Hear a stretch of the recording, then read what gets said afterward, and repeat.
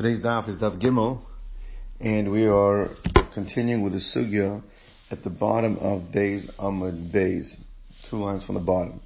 We left off yesterday that the Mishnah explained that the reason why in our Mishnah a feminine number is used, when generally the Torah uses masculine terms whenever possible, and therefore why would the Tana of the Mishnah use shalosh drachim, shalosh being a feminine number? So it says because it is associated with the word drachim, and when drachim is associated with a female concept, so then the number that defines drachim is also female. So here shalosh drachim is referring to ha'isha. The isha is acquired with shalosh drachim, therefore it uses the female term. Whereas in the Mishnah that we asked the question from, zayin drachim b'shiva zachar drachim boitkinas azav, there the focus is on a male, and therefore the word derech, then the noun is, when it's defined by a number, is with a masculine number. So the Gemara says, the Gemara asked a question yesterday, so really you should be using masculine whenever possible, but it's because the word derech, which is affected by the focus of the Mishnah. So then don't use the word derech, the Gemara asked, use the word davar. And just say, Isha niknes b'shlosha dvarim. Dvarim is masculine, the word shlosha then would be going on the word dvarim, and you use a masculine number. So why use the word derech, which then is affected by the term isha, and then makes the number in the keva? Why not use the word dvarim, and then the number itself could be a masculine one? So when it says that, you're right. The reason why the Tana chooses to use the word derech, because whenever derech is being used, it's teaching us something about the natural condition, the natural order of either humanity or a characteristic, a world characteristic. So it's teaching some kind of insight into the human condition when it uses the word derech. In the case of Isha, it's teaching you, it's the derech of the man to chase the woman and acquire the woman because he's going after the bone that was taken from his body. And it's not the derech, it's not considered to be a natural order for the woman to be chasing the man. That's why it uses the word derech, and that's why there it has to use the word number, because there's an insight in using the word derech. That's why you come out with a female number, because it has to define the word derech. In the case of the zav, it also is teaching you something, that the 7 things that you check to teach you that if you are involved in excess eating or excess drinking, it will have an impact and cause a flow to come from one's body. So therefore, that's why it uses the word derech, because when derech is being used, it's teaching us some concept of a natural order, a natural characteristic that is applicable in humanity or in the world. So Gemara is going to ask a question. The Gemara says that we see that there is a Mishnah, and this Mishnah is brought down in Maseches. It's actually brought down in Maseches Rosh Hashanah. It's in Sukkah, but it's actually a Mishnah in Bikurim, and the Mishnah is discussing the fact that the esrog has some characteristics of a fruit, and it has a characteristic of a vegetable. Halachically, fruit and vegetables they're defined differently in halacha. And the esrog has a combination of some fruit-like characteristics and one like a vegetable. So it says there, and it uses the word derech, adasnan esrog shavel ilan. An esrog can be equated to a fruit. Ilan means something that comes from the tree, a fruit. Begimel drachim, in 3 ways. So what does it say? What are the 3 ways that an esrog is considered like a fruit? Number 1, anything that grows from a tree, a fruit, the first 3 years that any fruit grows from it, it's got a status of orla. It's considered completely prohibited in any benefit. The 4th year, which is the second way an esrog is considered like a fruit, there's a din of Rabbi. Rabbi is that you can use it take it up and eat it in Yerushalayim. And the 3rd way that an esrog is considered to be like a fruit is that in the Shemitah year, a fruit even if it's still on the tree, the prohibition of the Shemitah applies to the fruit as soon as it reaches a status called chanota. Chanota is a certain level of development. As soon as the fruit emerges on the tree, the laws of Shemitah are applicable, and it doesn't have to be when it's picked, as opposed to a vegetable, where the picking is what defines the year, where by a esrog, which is like a fruit, it is the development, the emerging of the fruit on the tree even before it's been picked. So therefore it's a Shemitah esrog is an esrog that developed to a certain stage on the tree even before it was actually picked. Now, so those are three ways that an esrog is considered like a fruit. Now, it uses the terminology over there, drachim. So one wants to know what insight into the natural order or the characteristic, special characteristic of of the item being discussed is being taught by using the word drachim instead of using the word dvarim. So that's the first question. Is that l'chor over there it says it's begimel drachim, so litni dvarim. Why doesn't it use the word dvarim unless you tell me there's some insight in using the word drachim? Which says no. The reason why it uses the word drachim in the beginning of the Mishnah, because it wants to align itself with, it wants to be congruent with the second part of that Mishnah, with the yerek b'derech echad, that the esrog is like a vegetable in one way, b'derech echad, in one way. So therefore, since it has to use the word derech at the end of the Mishnah, therefore it starts off using the word derech in the beginning of the Mishnah. So more obvious question. Sefer nami nitni davar. So then say in the end, if you just, that's the only reason why you want to use the word derech, really it's not you to teach me anything. So don't use the word derech. And in the end of the Mishnah also don't use the word derech, use the word davar. Say, ula yerek b'davar echad. So again, nachamo. So why does it have to use the word derech if you're telling me it has to be teaching me something, so what is it teaching me there? So Mora says, no, there it is teaching me something. Is it telling me, derech, the reason why it's considered to be like a vegetable? What makes the distinction between a fruit and a vegetable concerning the laws of Trumas and Maasros is as follows, is that a fruit does not require human irrigation. It can rely on natural rainwater to survive in order for it to be cultivated. A vegetable, on the other hand, requires not only the natural rainwater, but it also requires human irrigation. And since an esrog is like a fruit in the fact that it needs to have not only rainwater, but it also requires human intervention, it requires irrigation, that's why for the laws of Trumas and Maasros, it's considered to be like a vegetable. Now, in what way is it considered like a vegetable? Laws in Trumas and Maasros? Trumas and Maasros by a vegetable, taka go by when it's picked, not when it emerges. So we have halacha there for the laws of Trumas and Maasros. The first year after Shemitah, the first year and the second year, you give Ma'aser Rishon, your Ma'aser Sheni. Ma'aser Rishon is given to the Levi, Ma'aser Sheni is eaten in Yerushalayim.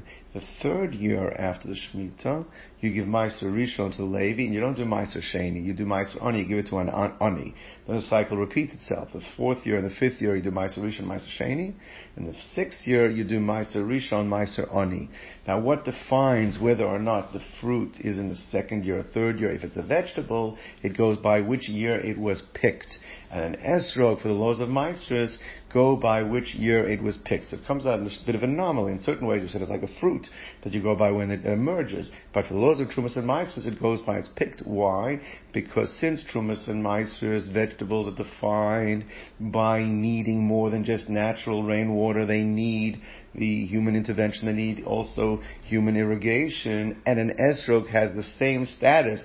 The derech of the esrog is like a vegetable, and that's why it uses the word derech in the end of the Mishnah. That's why it aligns itself in the beginning of the Mishnah, and also uses the word gimel drachim, and doesn't use the word davar. So Gemara says, Hasam hakamash malan, that in the end of the Mishnah, it's coming to teach us, use the word derech, to darke the esrog kiyerek, that it is the way of the esrog, it is shares commonality with a vegetable. Just as a vegetable requires all water, not just natural rainwater, but it requires all kinds of water, even irrigation, not just rainwater. And Meiser is defined by when it is picked, not when it emerges.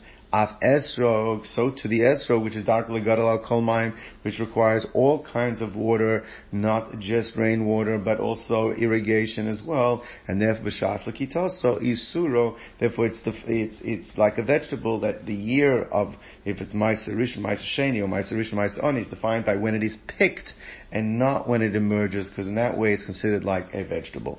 So basically, we've answered as well that the reason why I use the word derech there is something that is about the natural condition, something that the characteristic of the item being discussed. The reason why it's like a vegetable is because it has the same water patterns as a vegetable as well. Says the Gemara weiter. What about V'hadasman? We learned in a Mishnah. This is a Mishnah in Maseches, also in Maseches Bikurim. It says as follows, that there is two types of animals, kosher animals. One is called a behema, which is generally a domesticated animal. And one is a chaya, that's a non-domesticated animal, like a deer. Both kosher, but they have different halachic status. For example, both need shchita. However, when you shecht a chaya, you have to cover the blood. Chaya and ophos, wild animals and birds, the first spurts of blood that come out when you shecht have to be covered, a special mitzvah of kisui hadam. You don't have to cover the blood of a behema. On the other hand, the chelev, certain fats of a behema are prohibited, the chiyuv kares, whereas, and a chaya, there is no isur chelev. So there is now a third type of category. It's known as the koi. Sometimes it's actually a buffalo. And it's not clear, is this a chaya or is this a behema? How do you categorize it? So therefore, it says the Mishnah, V'hadasnan koi, this animal called the koi. Yesh bo drachim shaveli chaya. In some ways, it's considered like a chaya, means you're going to need to do kisui hadam, cover its blood when you shecht it.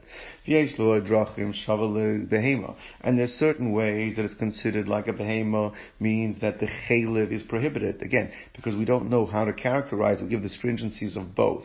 Yesh bo drachim shaveli chaya ula behema. And in some ways, it's considered like both a wild animal and a domestic animal. That means that you have to shecht it. The boat needs shchita, like both of them. And in certain ways, it's not considered not like a chaya and not like a behema, which means you cannot mate it. You cannot breed the koi with either a chaya or a behema, because in such ways we go the chumrah, you don't consider it not like a chaya to breed it with a chaya, and you consider it not like a behema to breed it with a behema, and therefore that's the way it's considered like neither. Now, the Gemara says over there it uses the word drachim, and what insight into the condition of the koi or the animal is being taught doesn't seem to have any special insight. So why did you use the word drachim? Why don't you use the word dvarim? So clearly you don't say that derech is only being used when there's some type of chiddush. And if that's true, then we go back to our original question: why does it say isha niknes shalosh drachim, and then you're using a female term? Why don't you say the word dvarim and then say shalosh? And furthermore, I'll ask you another question that we know that we learned Maseches Gittin. And when Adam bring a get, they have to say, when they bring him from Chutz La'aretz, they have to say, B'fana nechtam. It was written and signed in front of me. And we said that by Shichrur Avadim, a release, emancipation papers, someone sends a shliach to bring, also has to say, B'fana nechtam. V'su hadasnan, zu'achas min hadrochim. This is one of the ways, even though there are other ways that they're not the same, but in this way they are the same, that you need to say b'fana So again, over there, what insight into the human condition or into the world order is that by using the word drachim, so nitni dvarim, so why didn't it say the word dvarim? Elas, the one is retracting. The word drachim does not have to be teaching us any kind of insight. But there's a difference when you use the word drachim as to when you use dvarim. Says the Gemara like this. I'll explain it outside and we'll see it inside. Drachim is used when the item that's being discussed can be differentiated. It has distinctions. In certain ways, it's like A, and in certain ways it's like B. So when you're comparing it, that it works in certain ways and it doesn't work in certain ways, then you use the word drachim. Davar or dvarim is only when it's exactly the same. There's no differentiation or distinctions to be made. So therefore, kol heicha de'ika plukta. Whenever there can be distinctions made in the topic being discussed. So therefore, that Kiddushin happens in 3 ways, as opposed to chuppah, which doesn't have those type of distinctions, and certain things don't apply by Kiddushin. So then it uses the words drachim, it doesn't use the dvarim. Only these 7 ways you check the zav. Anything else is not considered to nullify the effects of being a zav. These items gittin are equal to shechrur avadim, but there are other things that they're not. So whenever there are distinctions being made within the items being discussed, then you define it as drachim, not devarim. So therefore, kol heicha de'ika plukta, whenever there are distinctions, tani drachim, you use the word drachim. Kol heicha de'leika plukta, when they're exactly the same, when there's no distinctions to be made, tani dvarim, you use the word devarim. So says the Gemara, Dei kanami, I'll bring you a proof. Diktani seifa, because at the end of that Mishnah by Esrog, it says Rabbi Eliezer disagrees with Tanakama, and he holds that an Esrog is considered completely like a fruit. And how does he say it? And he says, this Rabbi Eliezer Omer, Esrog shava le'ilan lechol davar. And don't say lechol derech, chol davar, because since they're exactly the same, there's no distinctions to be made. He uses the word davar, he doesn't use the word derech. So Shema Minas, we see from that we're right. That therefore, whenever there's distinctions that need to be made, you have to use the word derech. And since we had to use the word derech, then derech takes on the male or female characterization, depending on the primary discussion of what's being discussed in the Mishnah. In the case of Isha, it's a woman. In the case of Zav, it's a man. And therefore the number will follow suit, defining the word derech based on if it's a male term, or it's a female term. And that's the conclusion of the Gemara. Now, Gemara has the following question. The Mishnah stated that Aisha niknes b'shalosh drachim, and it lists them. Now, the question is, I can count to 3. So why do you have to say 3? Must be 3 and not 4. It means you're excluding something with that statement. Similarly, in the end, and it says over there that and a woman is released to marry whoever she wants in 2 ways. Implies 2 and not anymore. So one wants to know minyana the reisha, the number that's used in the beginning of the Mishnah, shlosha v'shalosh drachim l'miyutim, what's that excluding? And minyana the seifa, and the minyan in seifa that she acquires herself in 2 ways, l'miyutim, what is that coming to exclude? So Gemara says minyana the reisha l'miyute chuppah, that chuppah yichud, when she enters the man's domain, so that only works for Nesuin. You cannot use chuppah as a form of Kiddushin. And that's, we might have thought that you could, because l'chora, if we'll see later on, there's actually a svara to say that chuppah should work. So you might have thought that chuppah could work for Kiddushin. Teaches you 3 and not 4. Chuppah is being excluded. We're going to see later on Rav Huna makes a kal v'chomer and a fortiori to teach me that chuppah does work. So clearly chuppah is not being excluded. So then what is being excluded with a number? Because Rav Huna is an Amora, he has to learn Pshat in the Mishnah. So if he's not excluding chuppah, then what is being excluded? L'miyute mai. So where it says l'miyute chalipin, is that even though kesef works, kinyan kesef works, but you cannot do a kinyan called kinyan chalipin. We're familiar with kinyan chalipin or kinyan sudar, like when you sell the chametz, give the power of attorney to the rabbi to sell it for you. There's something that's called kinyan chalipin. Kinyan chalipin is that sometimes you don't have the money to give the person for the item that you want to acquire, so therefore a kinyan is made over an item. It could even be like a handkerchief or a pencil. It could be any item. It could bet that's even if it's less than a shavet pruta, it doesn't have to be value. And the idea is now that the transaction will go through with this kinyan chalipin, this kinyan of exchange. It's not really a bartering, because bartering that's considered more like a kinyan kesef. Here you're actually taking something which is not worth the item that you're acquiring, but it shows the fact I'm giving you this to acquire, that means I will owe you the money later, but the transaction will go through. So the question is, you might think that you can make Kaddish and Isha with an item. Let's say I don't have money on me right now. Just take a handkerchief and say, Hared Mekudeshesli with this kinyan chalipin. So you might think it can work. That's why it says 3 and not 4, that chalipin does not work to acquire an Isha. So lemiyute chalipin. Now, why would I have thought you could do chalipin? I might have thought to say, hoil the gomer kicha misdei Ephron. Since the kinyan kesef works, we learn out from the purchase of Avram when he purchased the land from Ephron. So therefore, maybe it works like all kinyane karka. And ma'asada mekanya bechalipin, just as a land, chalipin works to acquire land. We find out Megillas Rus, we see chalipin was used to acquire land. So you might think an Isha should be able to make af Isha nami mekanya bechalipin. You should acquire an Isha with chalipin as well. Kamash malan, that's what Tana's teaching.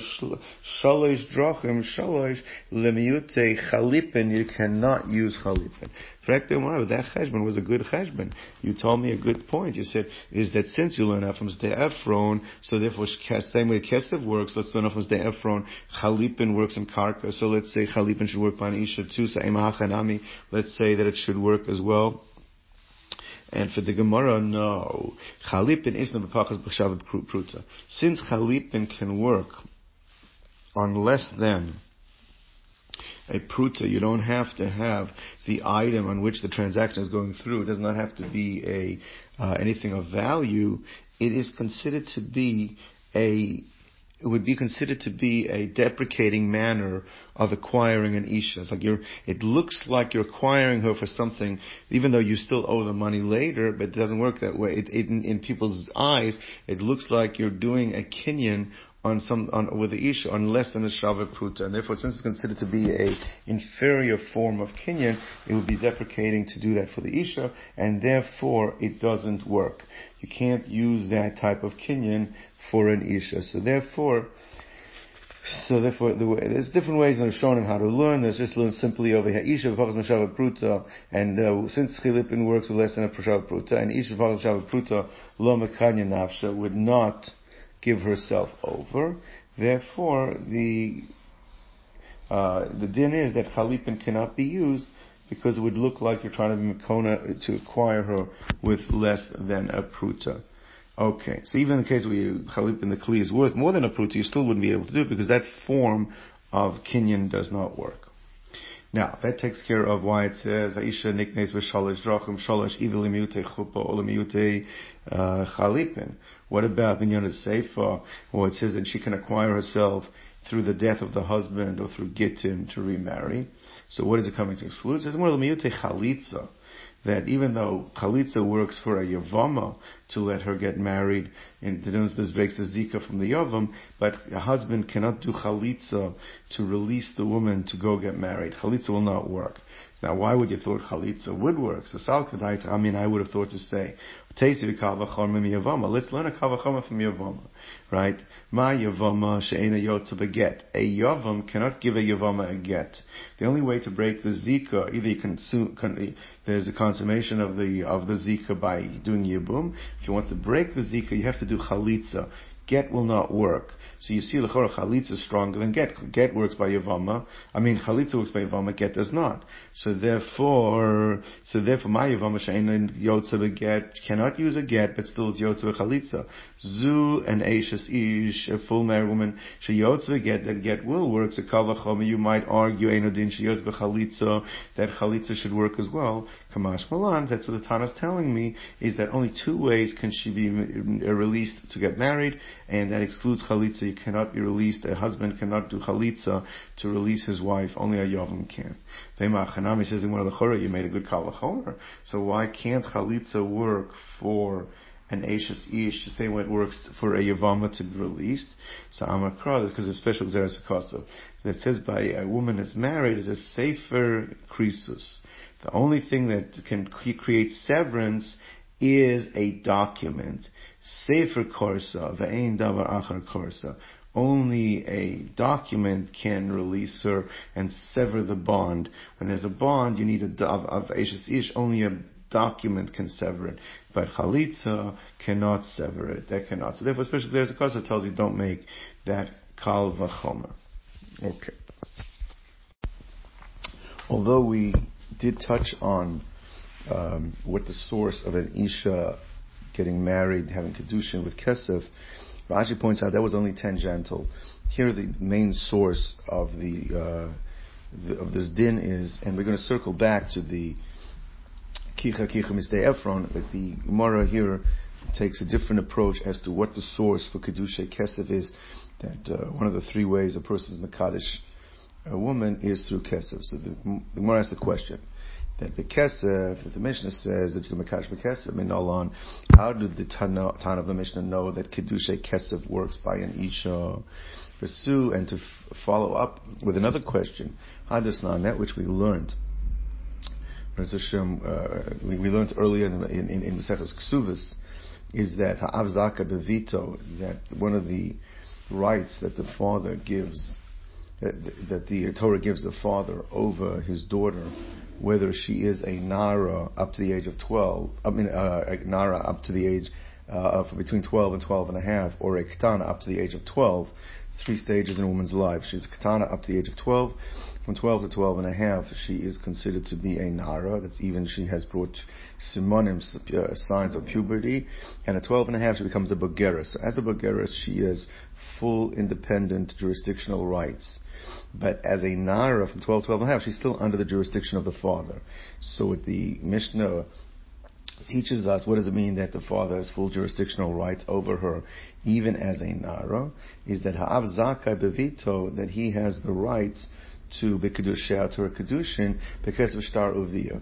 Means that if there's Kesef, it's a Kedusha Kesef, he keeps the Kesef. Shtar, he is the one that will receive the Shtar.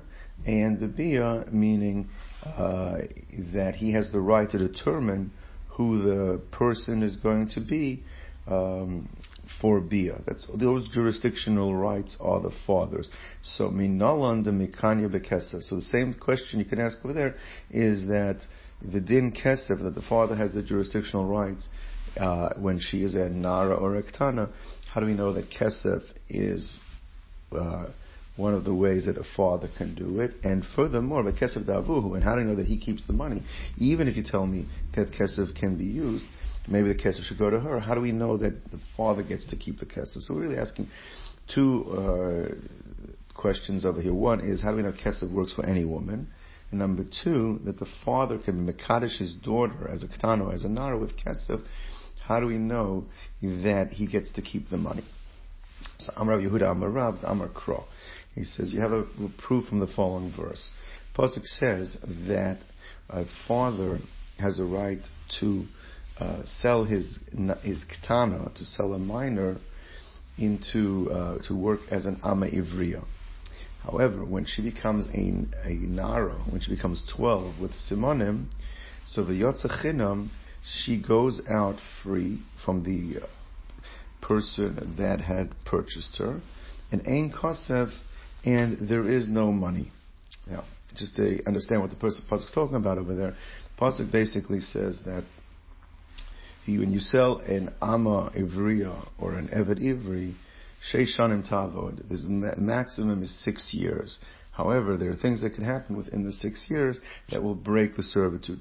And in the case of the Ama Ivriya, one of the things that can happen is if there is Yud. Yud is if the Adon, the master, decides to marry her himself or his son, to marry her off to his son. That obviously she'll become a full wife and no longer there will be servitude. But if he doesn't decide to marry her and she becomes a Nara, she becomes 12 with signs of puberty, at that point the Yotza Chinam, she goes out free, and Ein Kosef, there is no money. No money needs to exchange hands in order for her to be let free. Now, the words ein kosef seem to be extra. Obviously, if she goes out free, so then there's no money. So therefore, the pasuk is teaching you for drasha purposes ein kosef. What's it saying ein kosef? So Rabbi explains, it says ein kosef l'adam zeh, that this master who she's leaving his jurisdiction, there is no money with her leaving his jurisdiction. But aval yesh kesef, but there is another master who she leaves his jurisdiction, that there will be money. Aval yesh kesef l'adon acher. And what case is that? When a man marries off his daughter, so she leaves his jurisdiction. When he does Kiddushin, Erusin, she leaves his jurisdiction, so there will be money. Meaning that teaches you that kesef is the tool that can cause her to leave his jurisdiction. So you see Kiddushay Kesef, right? And therefore they want to know who's the other master, who's that other person. It's the Av. It's clearly that must be referring to the father. Yesh Kesef L'Adon Acher, it's the father. So, says the Gemara, it really only answers one of the two questions. It only teaches you that there is such a thing as Kiddushay Kesef,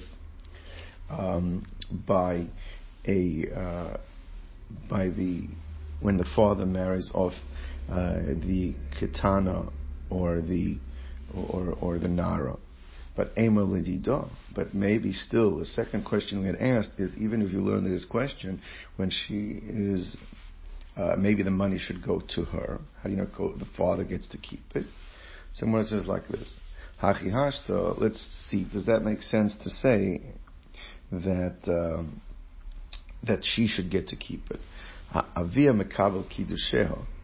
Since we have psukim that clearly state the father is the one that receives the kesef kedushin, the pasuk by Motzi Shemra, when a father marries off his daughter, and now the pasuk's talking over there, the father married off his daughter, and the man was Motzi Laz. He said that she wasn't a besula, and they go to Beis Din, and the father brings proof that she was a besula, and there's penalties, malchus and mammon, lashes, and financial payments that are bestowed upon the person that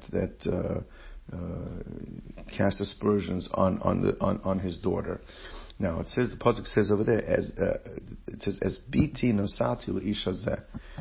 So it says, since the Torah makes it clear that the right of giving over the Kiddushin, to give over Kiddushin, goes to the father, because it says, my daughter I've given over to this man, so does it make sense that he has the jurisdictional rights to give her over, and she should keep the money? The Ishak Lakaspa means, once you say that he has jurisdictional rights to give her over, does that not go hand in hand that she gets to keep the money?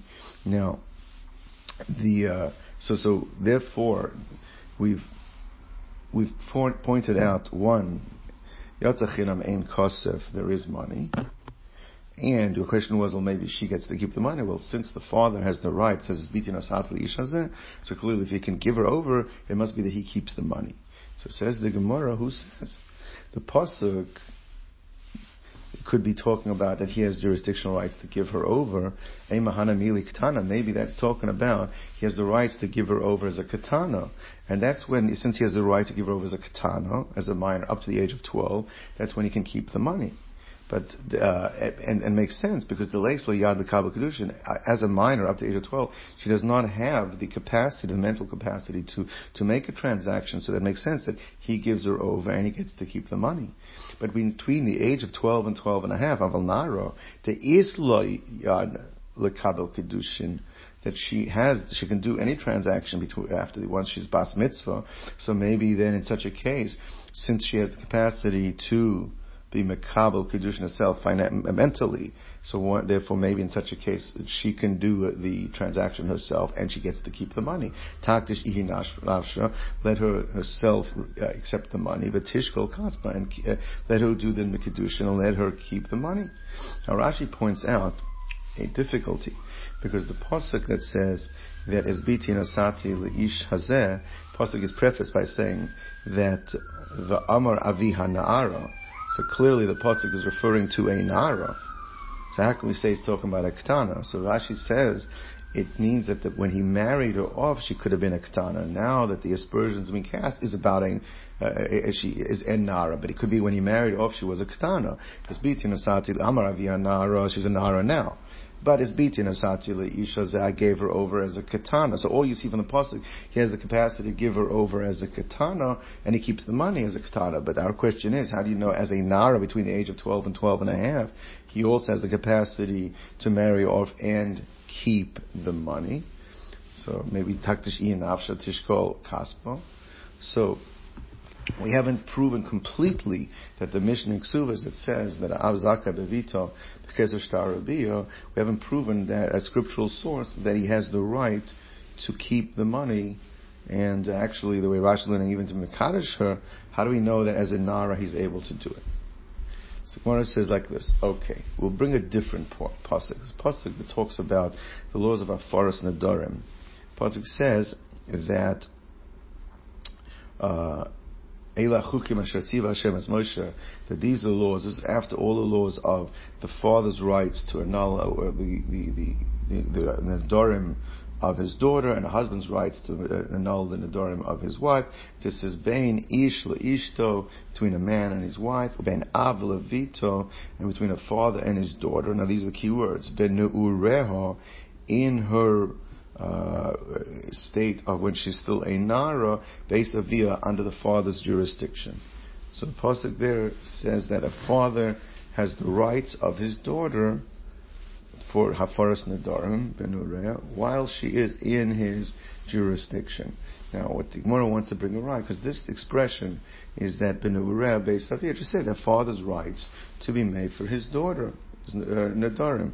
Right? Why did I have to say, or just say even benureh while she's a nara? What if the savia while she's in his jurisdiction? So the Gemara understands right now must be that this expression benureh beis avia is telling me that while she's a nara beis avia, she's completely under the jurisdiction of her father for everything. Kol shvach neurim la'avia, all of the benefits that are accrued to a nara come to the father, which would include as well Kesef Kiddushin. So your question was, maybe when she's a Nara, she gets to keep the money. Teretz is, B'nureh beis avia, kol shvach ne'ureh le'avia. So says the Gemara, I'll prove to you that can't be what Nureh beis avia is coming to teach me. That it's going to be limited to only Nedarim, and it's not expanded to other benefits as well. What's the proof? Because Ella Hada Rav Huna Amarav raised the following question: how do we know that when the part of the jurisdictional rights of a father is that he keeps her Maaseh Yadayim, that whatever work product she makes belongs to the father? Because the pasuk says, "Shenemar kor ish es bitoy la'amo."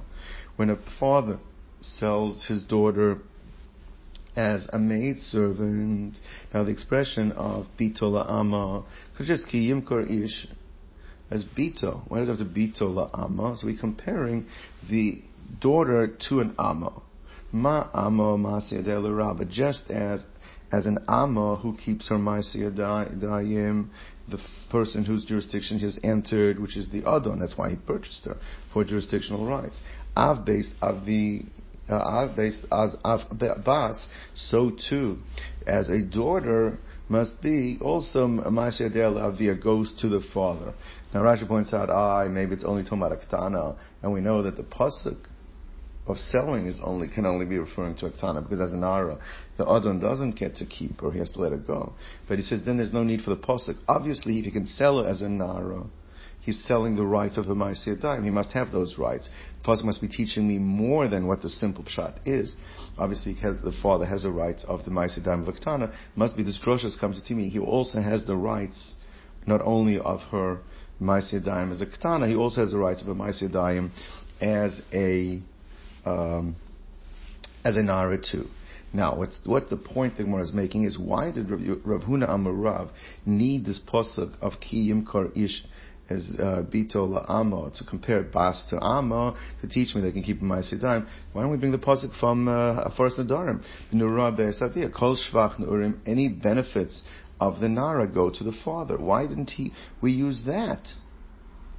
So when it says Tepuk, why didn't Rabbi Huna Marav learn it out from the Rabbi Savia? Obviously, he can't learn Ma'aseh Yadayim from that, because that's only talking about the rights of Hafaras Nadarim. Hafaras Nadarim, it's only referring to Hafaras Nadarim, nothing else. And therefore, just as for Ma'aseh Yadayim, you couldn't learn out from the Rabbi Savia from that pasuk. Hachanami, so too, you can't learn out Kesef Kiddushin from there either. It's Hafaras Nadarim hu dichsiv. So we're still back to our question. You have no raya, you can't bring a raya from the Rabbi Savia that the father keeps the money. He can makadosh his daughters an hour and keeps the money, because it's only referring to Hafaras Nadarim. So says the Gemara, Lechora v'chiteim and neilif mehasam. Why not learn from there? Like a mamatzino. Since we see Hafaras Nadarim as a nara, the father has the full jurisdictional rights of her Nadarim. So learn from there also. He has the full financial rights of her Kiddushin as well. Like a mom, it's called about Torah to us in one area, and we apply it to another area. Says the Gemara, V'chitema neilaf minei. Let's learn out from Hafaras Nadarim. One of the rules of drasha is that if you find a law that applies by Isser, which Hafaras Nadarim is Isser, you cannot apply it to laws of Mammon, which would be Kesef Kedushin, because Isser is a Chiddush, and therefore the fact that the Torah tells you something novel, you can't apply it to some other place. Maybe it only applies where that novelty was said. So Yisura, Mamonami Yisura lo yalfinan.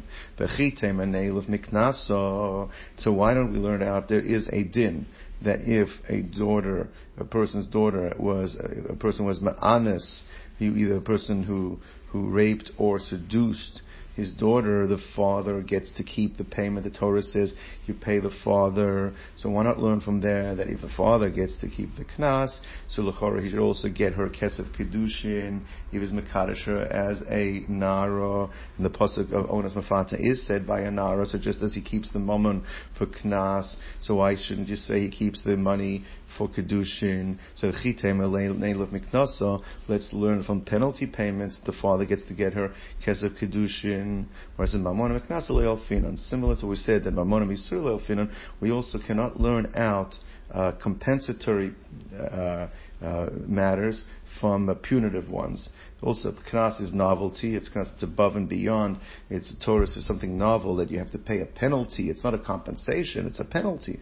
And we're trying to learn out Kiddushin, which is a transactional matter. It's something for compensation. So you cannot learn out compensatory matters from punitive matters, from penalty payments. So you can't learn that out.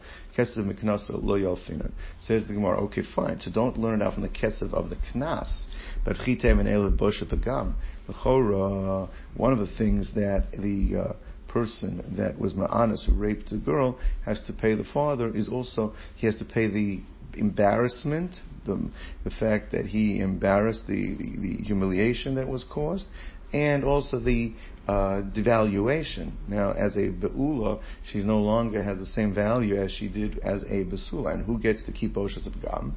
That also goes to the father. And that is compensatory, l'chora, is that those, so therefore, so let's learn our Kesef Kedushin. If the father gets to keep her Boshas of Gam, the money, so let him also, that's a raya, he should also be able to get the compensatory payments of Kedushin. When it says, if no proof, why? Shani Boshas of Gam, Davush Shaykh Begavayo. You could argue that Boshas of Begam is something the father has a stake in it, since he has the ability to Makadish, to marry her off, since he has the ability to marry her off, therefore he is impacted directly by her humiliation and devaluation, because it's something that he has that right. He has the right to marry her to whoever he wants. Now, that also might humiliate her if he marries her off to someone that she doesn't want, but the father does. But since the Torah gives him that right of technically, quote unquote, humiliating her by marrying off to whoever he wants, so therefore he has a right in her humiliation. Similarly, the devaluation factor, by now her becoming devaluated, he can't marry her off to whoever he wants because now she's doesn't have that same value as she had before. So you might think therefore he has the stake, the right to the Boshas and the Begam. So l'chora, then why don't we say, so therefore you can't bring Meraya, that he also gets to keep her he doesn't have, you don't have a raya that he gets to keep her kesef kedushin as a nara. Now, Tosfos is a kasha that this is a little bit of circular logic. Take a look, there's a big Tosfos over here. I'm not going to get into it, but the crux of the question is that what it's saying is that l'chora, since he can marry her off to whoever he wants, and therefore he has a right to keep her bosha subagam, so you can't bring me a raya that he also gets to keep her kesef kedushin. Chora, that teretz is he can marry off. Our question is, how do we know as a nara he can marry her off? So you're using the answer, so the piece that's in part of our question that does deals with, and see how he learns this sugya. But let's go on. So Gemara says, let's go back to our original drasha. Our original drasha was that, how do we know that maybe we should learn out from the pasuk of V'yotze chinam ein kasef. Pasuk says that when you marry her or when you sell her as an amevriya and she becomes a nara, she goes out without kesef. So we wanted to say ain't kesef to the one who's leaving the jurisdiction now, but yes kesef to one whose jurisdiction, in a different case where she leaves someone's jurisdiction, and that would be the father, and the being since that the father has a right to keep her kesef kedushin. And on that we asked, no, maybe it just means that there's no kesef now. In the other case of nara, is she should marry herself and keep the kesef herself.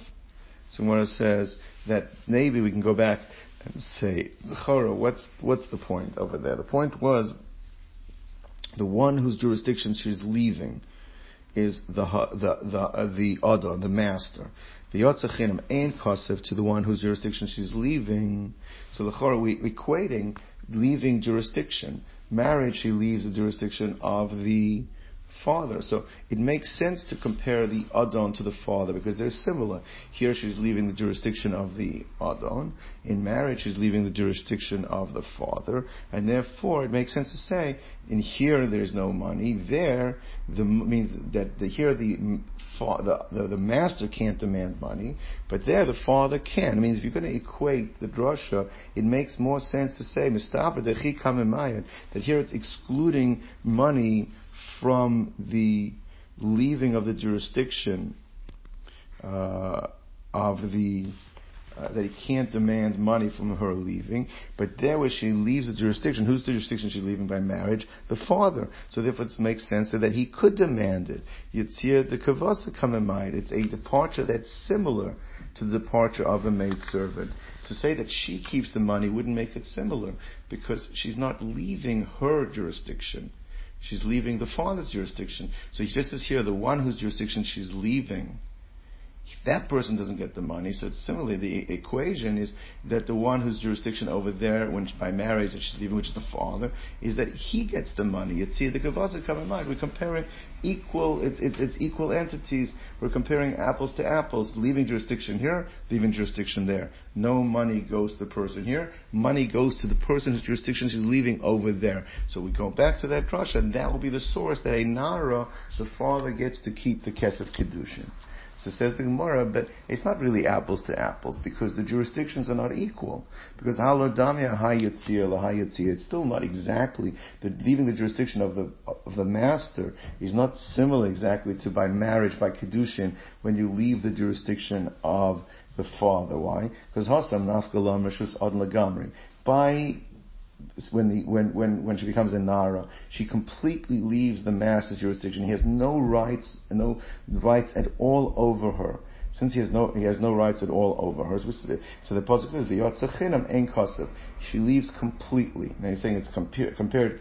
We want to compare it to another place where she leaves jurisdiction. She's leaving jurisdiction by kedushin. She leaves the jurisdiction of the father. She's not completely leaving his jurisdiction. He still has rights over her. If she dies, because she has only had erisin, she has not had nesutman. She has not entered completely into the husband's domain. So she's still somewhat over. The father has rights over her even after kedushin. If she dies, Rashi says, the father inherits her, not the husband. The husband only inherits her once she becomes a nesua. So it's not, you want to say, because we want to make apples to apples, here she's leaving this person's jurisdiction by kedushin, she's leaving that person's jurisdiction, so it must be here there's no money there, but it's really not exactly equal anyway. Because hasam nafkala meshus adon lagamri. In the case of when she leaves the master, the Adon, she's left completely. Hacha, in the case of the Nara, where the father was Mekadesh, or Akate Michsa Mesir L'Chuppah, she's still somewhat under his jurisdiction because she has not yet had Chuppah, and therefore, it's not exactly comparable. Once it's not exactly comparable, who's to say that therefore there's no money here, but the money would go to the father? Maybe she still could keep the money, since it's not exactly the same. Somewhere it says, but in certain areas it's similar. But Afaras Nadarim, just as when an Afaras Nadarim, concerning Afaras Nadarim, she has left, he's lost jurisdictional rights over her. So just as the Adon has lost all rights over the girl once she leaves, here too there are areas where there has been a diminishing, a loss of rights. You're right, it's not exactly the same, but for Nadarim, the father now, once she's married, is Mekadesh her, he no longer can independently be made for her Nadarim. Her Nadarim, while she's still in his Rishus as a Ketana or a Nara, he can be made for Nadarim independently without anyone else. Once she's had Kiddushin as a Nara, he needs the husband to join together to be made for Nadarim. So he's lost that independency of her. You're right, it's not exactly the same, but it's enough to say that there is some equitable connection between the Adon and the father, and just as their pasuk saying, Ein Kesef LaAdon Zeh, it's telling you, Ein Kesef, here there's no Kesef, but there's another place where jurisdictional rights are being diminished or somewhat being lost, maybe not completely, but Yesh Kesef LaAdon Acher, but that Adon will get the money. So therefore, by Afaras Nadarim and Afkal Rishus, so there is some diminishing of jurisdictional rights that allows us to make the equation that here's leaving Rishus, there's leaving Rishus, no money there. Here there is a money to the Adon, to them who's the Adon here, the father. It's not like we said, Nara Marasa, once Erisin has happened, the father can no longer do it on his own. Aviu Vala Mefirin Nedarer. So at this point, it says the Mishnah says the father now can't do it on his own, needs the husband to help him with it until she becomes a Nesua, where he loses her completely. Now, so at this point we've answered up the source of Kesef is V'yatza Chinam Ein Kasef, and that also is the source is that a Nara, the father can be Mekadesh her, and he also gets to keep the money. Gentlemen, have a good day.